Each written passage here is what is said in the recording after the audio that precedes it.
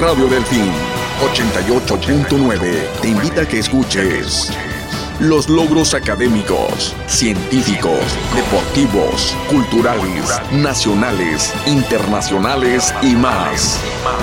En el Recuento 2015, el acontecer anual de nuestra Universidad Autónoma del Carmen, narrado mes a mes, del 14 al 18 y 21 de diciembre.